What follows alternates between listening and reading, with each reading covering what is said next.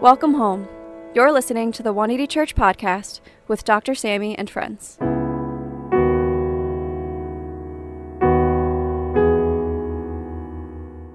Dr. Sammy D. Kim is a Harvard-trained ethicist and co-founder of 180 Church NYC.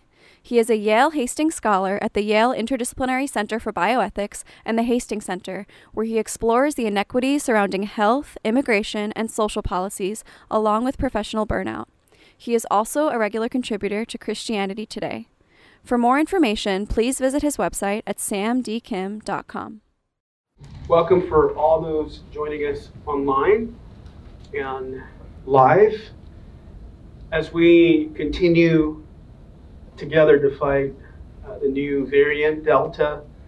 Let's continue to pray for this recovery so that we can really together overcome this pandemic and begin to flourish together again. So I'm going to give you a second before we do the rule of life just to pause from all that we're doing in our lives. Just a moment of solitude and reflection to be present here. I know that there's a lot of things ruminating in your mind that you can be worried about. Concerns and things that you're going through, things you have to go to. But as we practice the rule of life, we're meeting God outside of time and space and meeting Him where He is outside of that place. Meeting Him there. And the presence of God flowing. So let's exhale. All your concerns, even shame and guilt and confusion and the fog in our life, and bring it to the feet of Jesus. And inhale the presence of God, the transcending peace, and the promise that He is on the throne, that He is writing our story right now.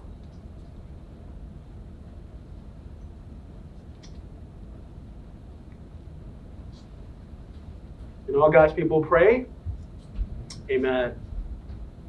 All right, so let's put this picture up here. As we conclude our series on Matthew 13, which is the parable of the sower, I want to pay tribute to my sons. They always ask me who my favorite son is in the house, and I say, Jesus. But who's your second favorite son? I don't have any. But Josh, my youngest, who turned 9 this week. Pretty amazing that he's 9 years old already. My oldest son turned 14 in March. And, when you raise kids, almost the psychology of adolescence, you really have to be patient. There's not a moment where when you have a child, you're not worried. You're not saying stop it, because they don't stop it. And there's so many things going on. And to teach your kids what it means to flourish, the whole notion of flourishing, because there is no parent on the planet that doesn't want their kids to be better off than them. Not just financially. I know that many of our parents are all into money and status and stuff like that, but deep down inside, if they were to put aside their sinfulness and sinful propensities, they would want you to flourish in the most, best way possible, because all parents want that. And so one of the things that we thought of is, how do we apply not just dogma, what Christianity is, because a lot of times PKs, and we have quite a few at our church, PKs, pastors' kids, are either gang members and drug dealers. I'm serious. Or they're angels.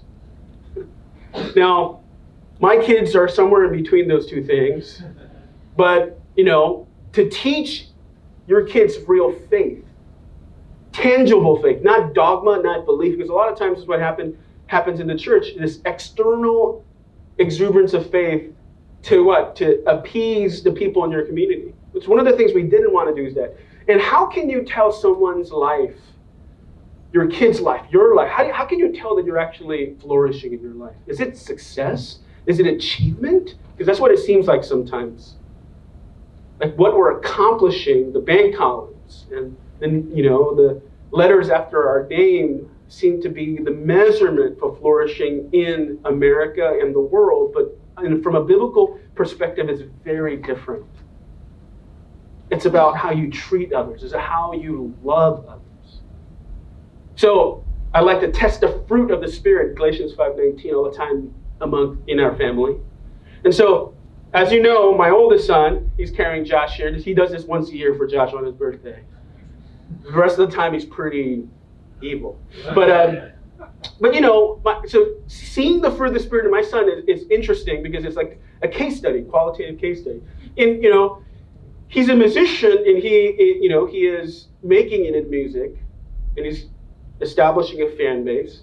But what happens a lot of times, how many people here, when you see that blue check mark on someone's Instagram, you're like, wow, it's a coveted, Instagram. And Nathan is growing in that. And a lot of people are actually taking his songs on SoundCloud and uploading it as their own. Right? And one song he has about 150,000 plays. And a couple of people took that song and uploaded as they wrote it because he took it down. And his fans, which are in the thousands, really troll those people and say, you stole it from Kid Cole. And if you don't tell him, we're going to keep spamming you. And eventually he's going to have a lawsuit come after him. And so Nathan only knows that someone stole his song because his fans find it. And so the person that stole his song actually reached out to him on IG and said, bro, I'm so sorry. Your fans are not leaving me alone. And it's so hard to write songs like this. And I'm sorry, I won't never do it again. When Nathan was younger, he's 14, which is weird to say younger, but he wasn't using sippy cups 3 years ago. But Nathan said, so what'd you say, Nathan? He goes, well, Dad, I said, I always want to be like Jesus. So, I said, I forgive you. But if you ever do, no, he didn't. But he was like, I forgive you. I know the temptation and the pressure to make it in music. And I just wanted to let you know, man, I'm going to let you go, but don't do that to other artists because that's, it's their hard work. They put in the hours in the studio and, to do that, it's wrong. I was like, you said that? He goes, yeah. And the next day, he told Josh to shut the hell up and get out of my room. I share that because this inner life, this spiritual life that we're living in Matthew 13, the last case, domain, is the best case. And it says that when the crops flourish, there'll be 30, 60 to 100. And why I bring that story up is because if the spiritual life is simply esoteric, simply about knowing something or remembering something, and it's not pragmatic, it doesn't touch the life of others around you, it's not flourishing based on a biblical definition. It has to change the lives around. It has to touch and change the people around you. And I bring up my son because he's living in the fruit of the Spirit and then he goes right into the flesh. So do I. Right? I'm praying sometimes in my prayer language, preparing for a message, and then Josh says something, I'm like, stop it, Josh. Get irritated. How many people get irritated for other people? No, none of you, not just me. You guys don't get annoyed at irritated people. No. Of course you do. So that's the point of the spiritual life. The point of the spiritual life is not to be fake and be courteous. It's to be deep enough to be able to represent Jesus and the fruit of the Spirit: love, joy, peace, patience, kindness, self-control. Tell someone self-control makes you. How many people need more self-control? internally or externally. Because you can be like, oh, it's okay, and in your mind, I can't believe you did that. I hate you. And the profanity lacing that we can't say on the phone. I mean, it's like, so the whole point of the best case of the inner spiritual life is pragmatic application. Is how we love one another, is how we serve one another, how we forgive one another. But there will be times where we do well and not well. And that's okay. Because the point is what? To flourish, to grow. And that's the whole point of the spiritual life, to grow. It's not to learn or remember, it's to what? Become. It's to become. And represent the glory of God. So that correlation of God's glory, who he really is in his character, is reflected in our being. Amen? That's the essence and the aim of the spiritual life. So let's conclude this series by summing up the fourth case, which is the good soil.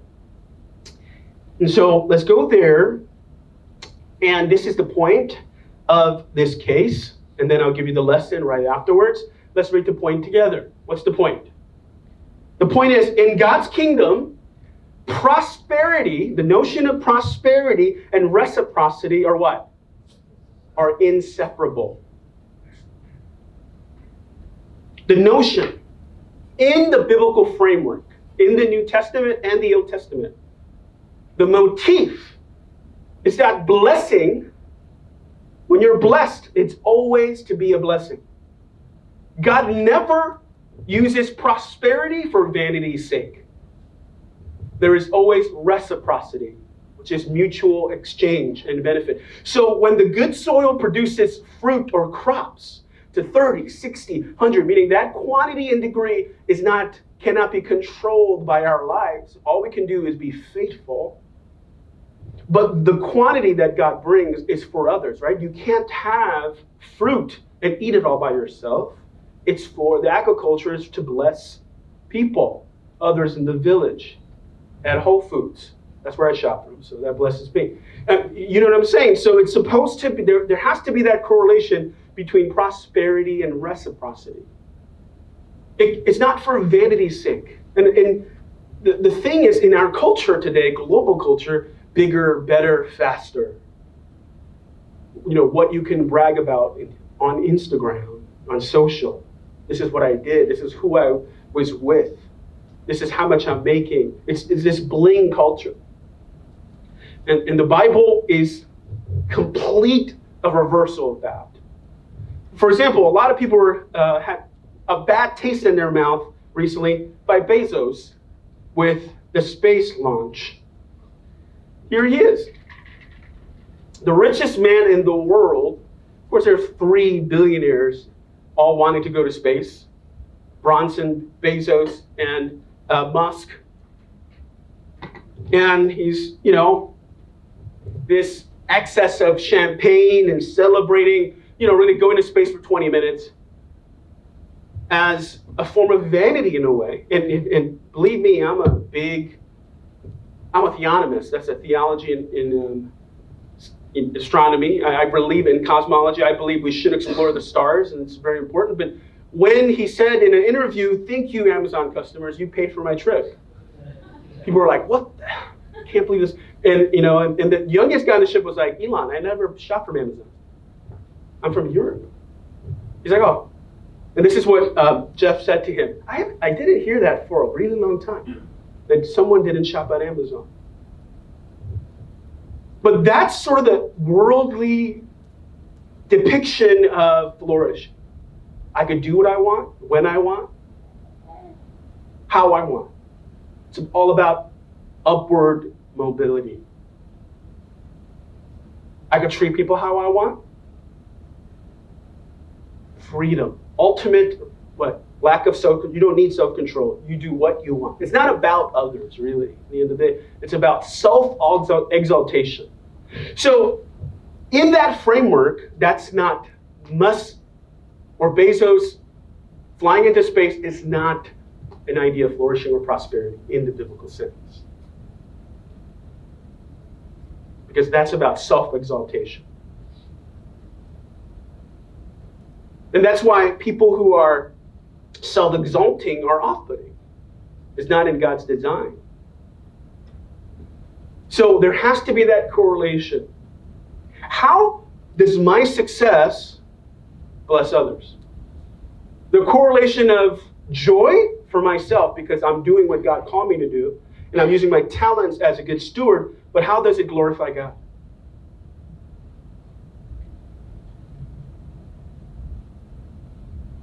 How does it glorify God? I'm with a lot of times with social media influencers. I spoke at a summit and I had the least amount of followers.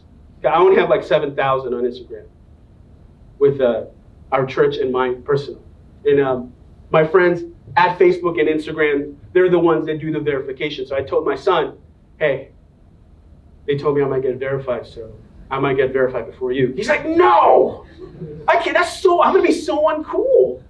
My dad's gonna be verified before me? I might. I want to do that to you.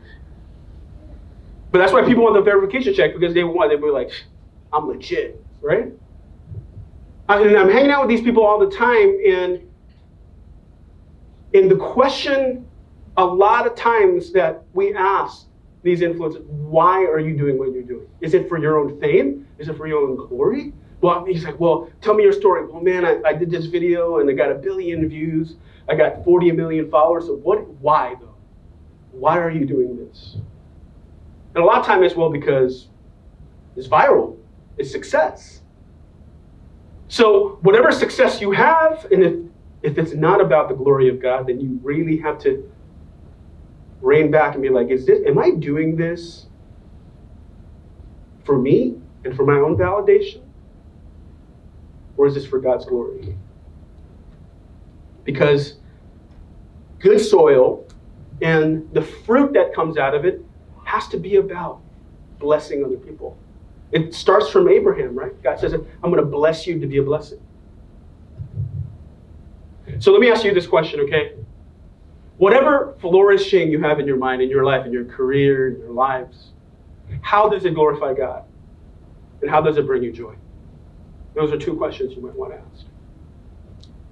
Because if it brings you glory, you have no joy. Because I don't know how many famous people you know. I know some.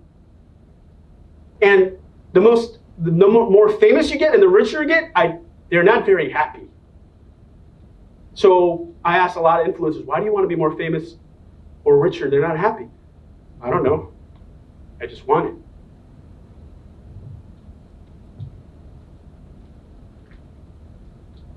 So we just want success for success' sake? Or is there a bigger narrative than that? I think that's a question that we have to grapple with. And it's going to grapple with our identity as well. Right?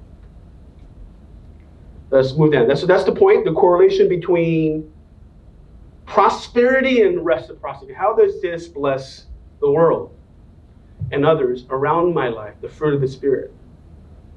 Not just exalt me.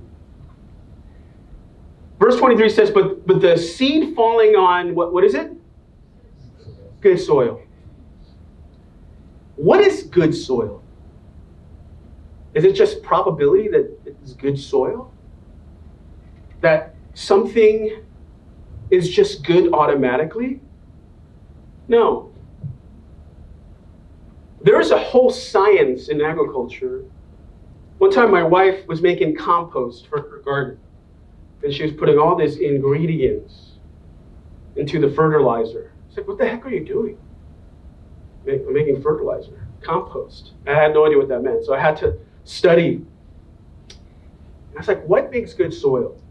And I went to the School of Agriculture in the University of Nebraska. And then I found out, it's like really interesting, that there's a whole science to making good soil.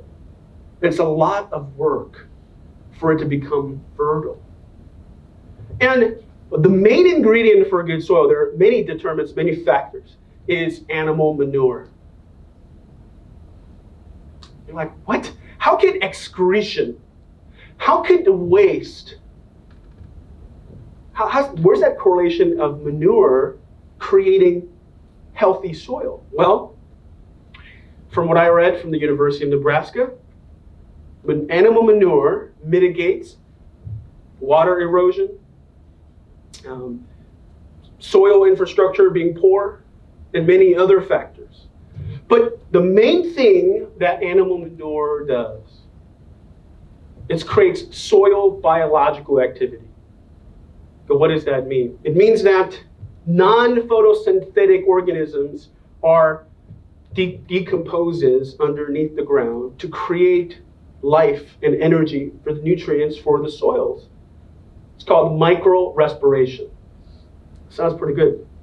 I don't know what that means exactly, but it means that it decomposes and attracts living organisms like worm, fungi, bacteria to come to the root and fertilizes the soil. And when that happens, that micro-respiration activity takes place, the exponential nutrients, the crops are usually exponentially higher when this happens. So what do I say then? And why this flourishing, and how does this have to do with God's glory, how God paints a masterpiece in our lives? Well, I bring up shenanigans equivalent because everybody here has gone through, raise your hand if you've gone through some shenanigans in your life. And if you haven't, you don't go to the bathroom every day, right? Or every other day or something. It comes out of you too. Talking about excreted waste, but we're talking it as a metaphor if you think I'm literal. Yeah, we all go through shenanigans. Some that others have done to us, which are the most painful, but some we've chosen for ourselves. And when we're going through some of these difficulties of our life, which seems like futility, complete futility, just a waste, which is what manure is the very element that God uses to fertilize the ground in which he grows us and makes us. So all the things that you're going through right now, all the painful things, all the things that seems futile, all the difficult things, all the pain, if you look at it from a different perspective, it is a gift. And one of the things that people do in the modern world is that we want to deflect from pain and grief because it's not pleasant, when really, in reality, it's a gift to form life in us. You're like, well, how does it produce life? Well, fruit. Well, what is fruit biblically? The fruit of the Spirit: love, joy, peace, patience. It's the mechanism in which God creates compassion. It's the only way God can create compassion. So what's the lesson? The lesson is the depth of the valley, geologically, the valley is what you call a depression, literally. It's the low point between a hill. So that despair that we go through our life, that depression, is directly proportional to the depth of our compassion. That's how God creates fruit. Exponential fruit that matters to other people, to our families, to the world, to our friends, to our neighbors. Without that process and mechanism, fruit is for vanity's sake. Flourishing and success is for my own sake, for my own name. So, put this picture up here. Before I had kids,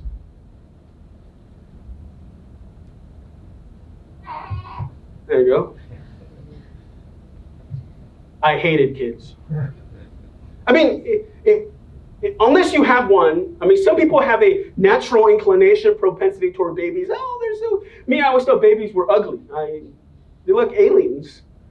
It didn't interest me at all. And on planes, when the babies would cry, like, what is wrong with these people?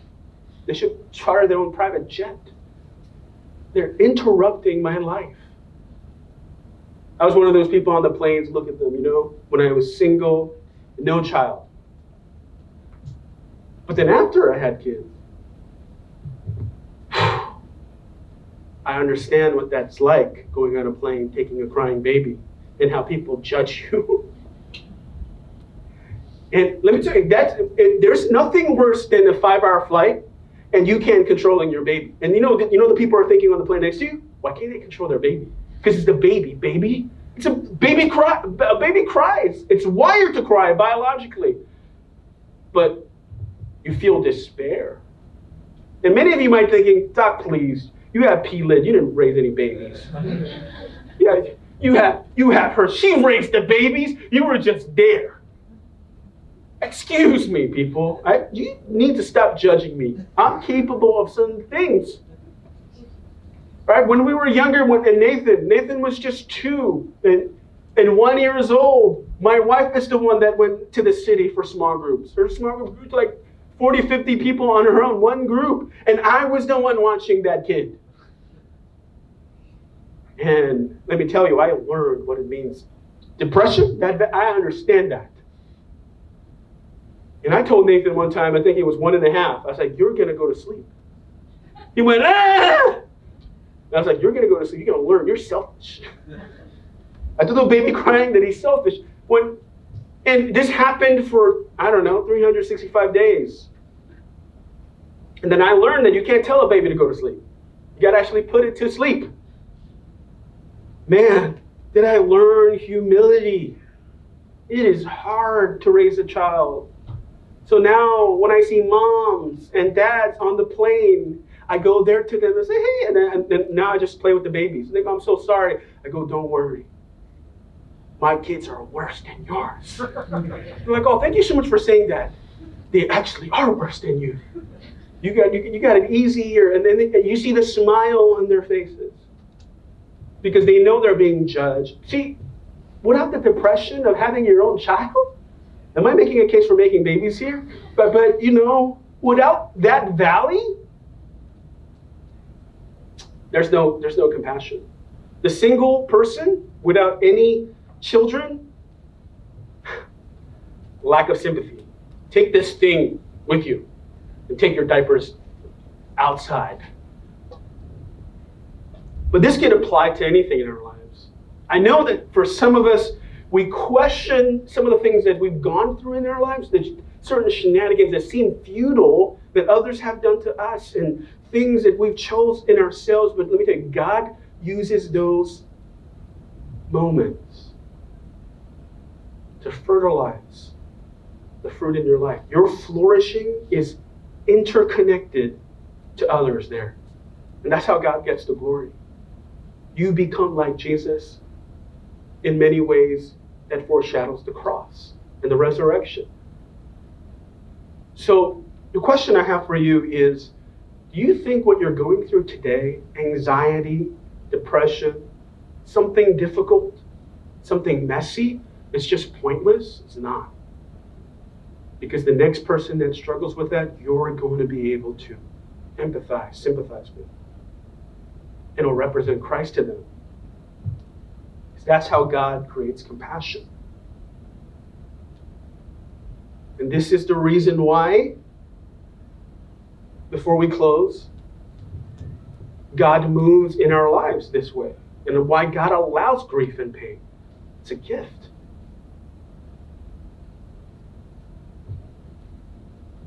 So will you stand as we pray today?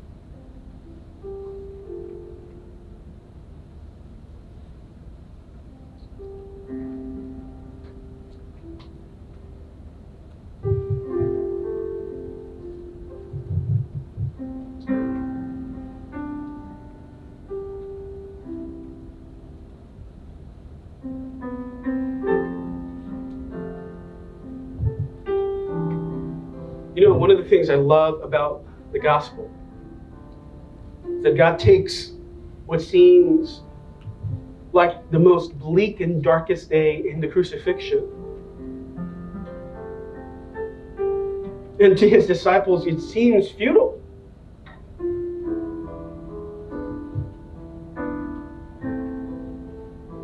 But he takes Jesus' body and he breaks it.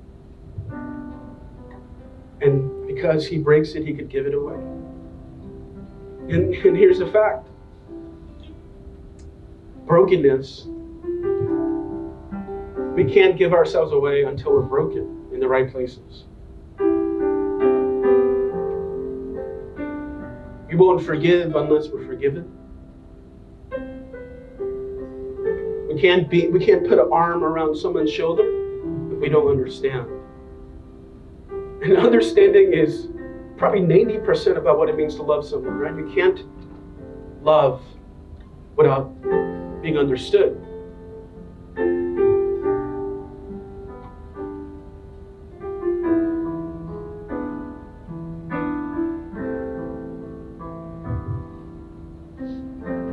So, Father, we pray that you would zero in on all the things that we've gone through and are going through. Give us perspective about what you're doing. You're creating good soil.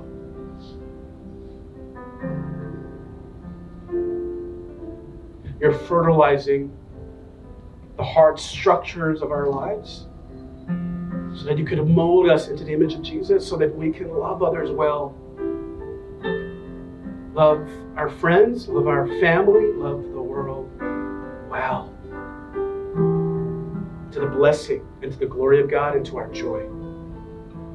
Joy always comes when it's out of us and apart from us.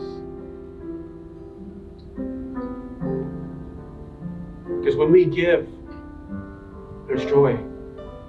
And when we give, God gets the glory because he is the one that formed us in the process. So come to the Father today. Say, God, form me so that all could come experience your love. Before the world began.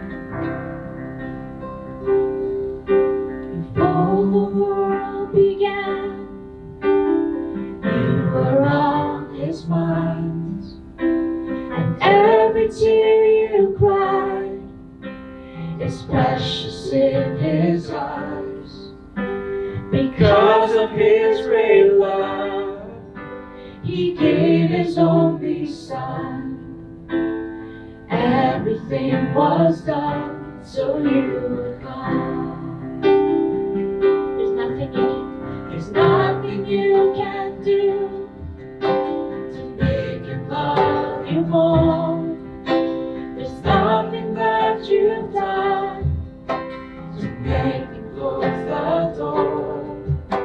Because of his great love, he gave his only son. Everything was done so you would come. Come to the Father. Come to the Father. Though your gift is small, broken hearts, broken lives, he will take them all. The power of his word, the power of his blood, everything was done so you would come.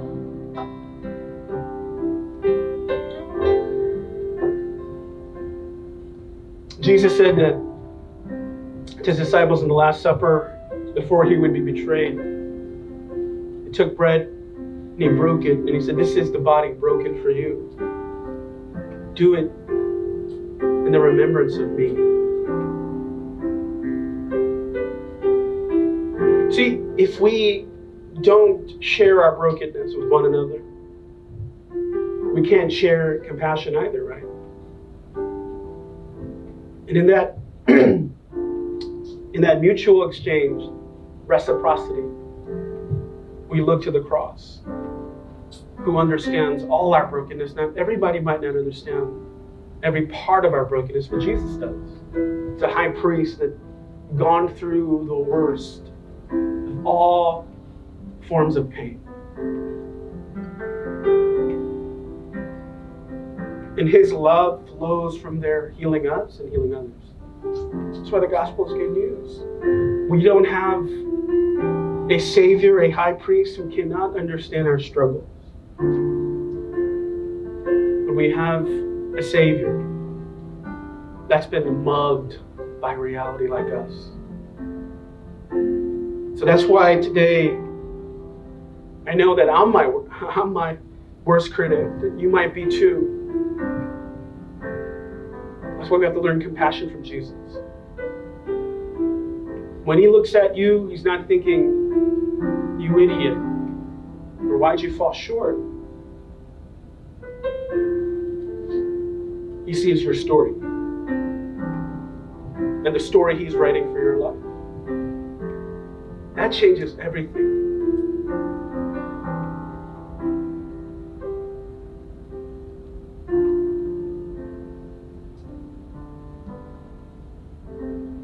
So, Father, we come before you today with confidence to the throne of God,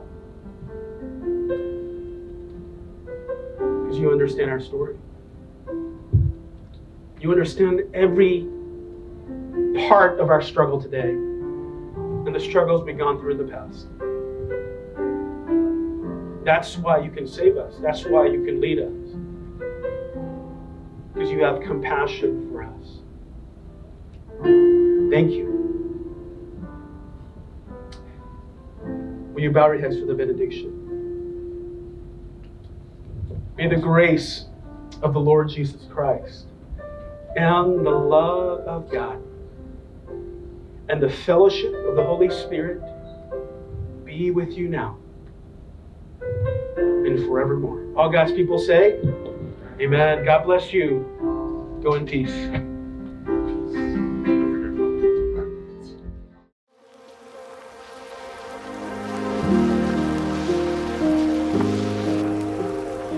Hi everyone, my name is Minyoung. I'm a member here at 180 Church, and we're so glad that you were able to attend today's service with us.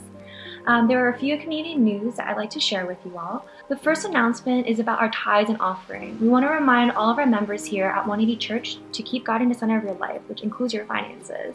You guys can do so through the online payment methods shown on the screen. You can give through Venmo at Church 180, Zelle and Chase QuickPay at offering at 180church.tv, or if PayPal is your preferred method of giving, you can head over to our website at 180church.tv, where there is a link to donate through PayPal.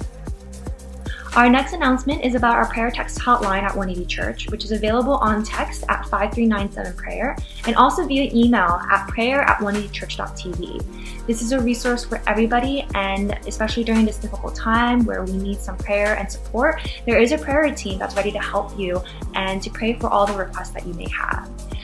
If your prayers have been answered, you can also share them on the text hotline and we can celebrate the good news together. Next up is about small groups at 180 Church. These are smaller pockets of our community that meet on a weekly basis where we can dive a little bit deeper into the Word and share how the message from that Sunday spoke to us. We have a few different groups that are all meeting virtually now, and if you're not currently connected with a group, you can reach out to Pastor Billy at the email shown on the screen and he can get you plugged into a group for you. On the topic of community, we also have a number of different social media handles and channels where you can follow us, like us, and love us during the week. We have a Tumblr page at 180BRG where we post a chapter of the Bible a day so you can read through the Bible with us. We also have a Facebook page at 180 Church. Dr. Sammy, our head pastor here at 180 Church, has a Twitter handle at Dr. Sammy Kim. We also have a YouTube channel at 180 Church NYC, where I'm sure most of you guys are watching us right now. And we also have two different Instagram pages at 180 Church and also at 180BRG, where there are really encouraging posts and verses that get shared there. So I hope you guys will follow us there and be encouraged. We also have the 180 Church podcast with Dr. Sammy and friends, where you can tune into a conversation and a dialogue that goes into the Word a little bit deeper with Pastor Lydia and Joe Lu, who's a member of our community here. It's always a great time just listening to them converse about how the message has spoke to them and has impacted them, and you can see how it can do the same for you. We also have a virtual 180 Cafe on the Discord app where you guys can come hang out at any time in different groups on different channels, and it's an easy way to stay connected with the community and also check in with one another. As you might have seen on our social media channels, we launched a care package delivery service called 180 Cares, and this is a great way to show appreciation and love to the people in our lives that may need some encouragement. If you'd like to send one of these boxes or just want to learn more, you can go check out our website at 180church.tv/180cares. And lastly, if you've been blessed by our Sunday worship led by Pastor Lydia, you can visit the 180 Church Studios on Spotify, iTunes, and SoundCloud. Here you'll find a playlist of all the worship songs we've featured every Sunday, and it's perfect for when you want to immerse yourself in worship during the week.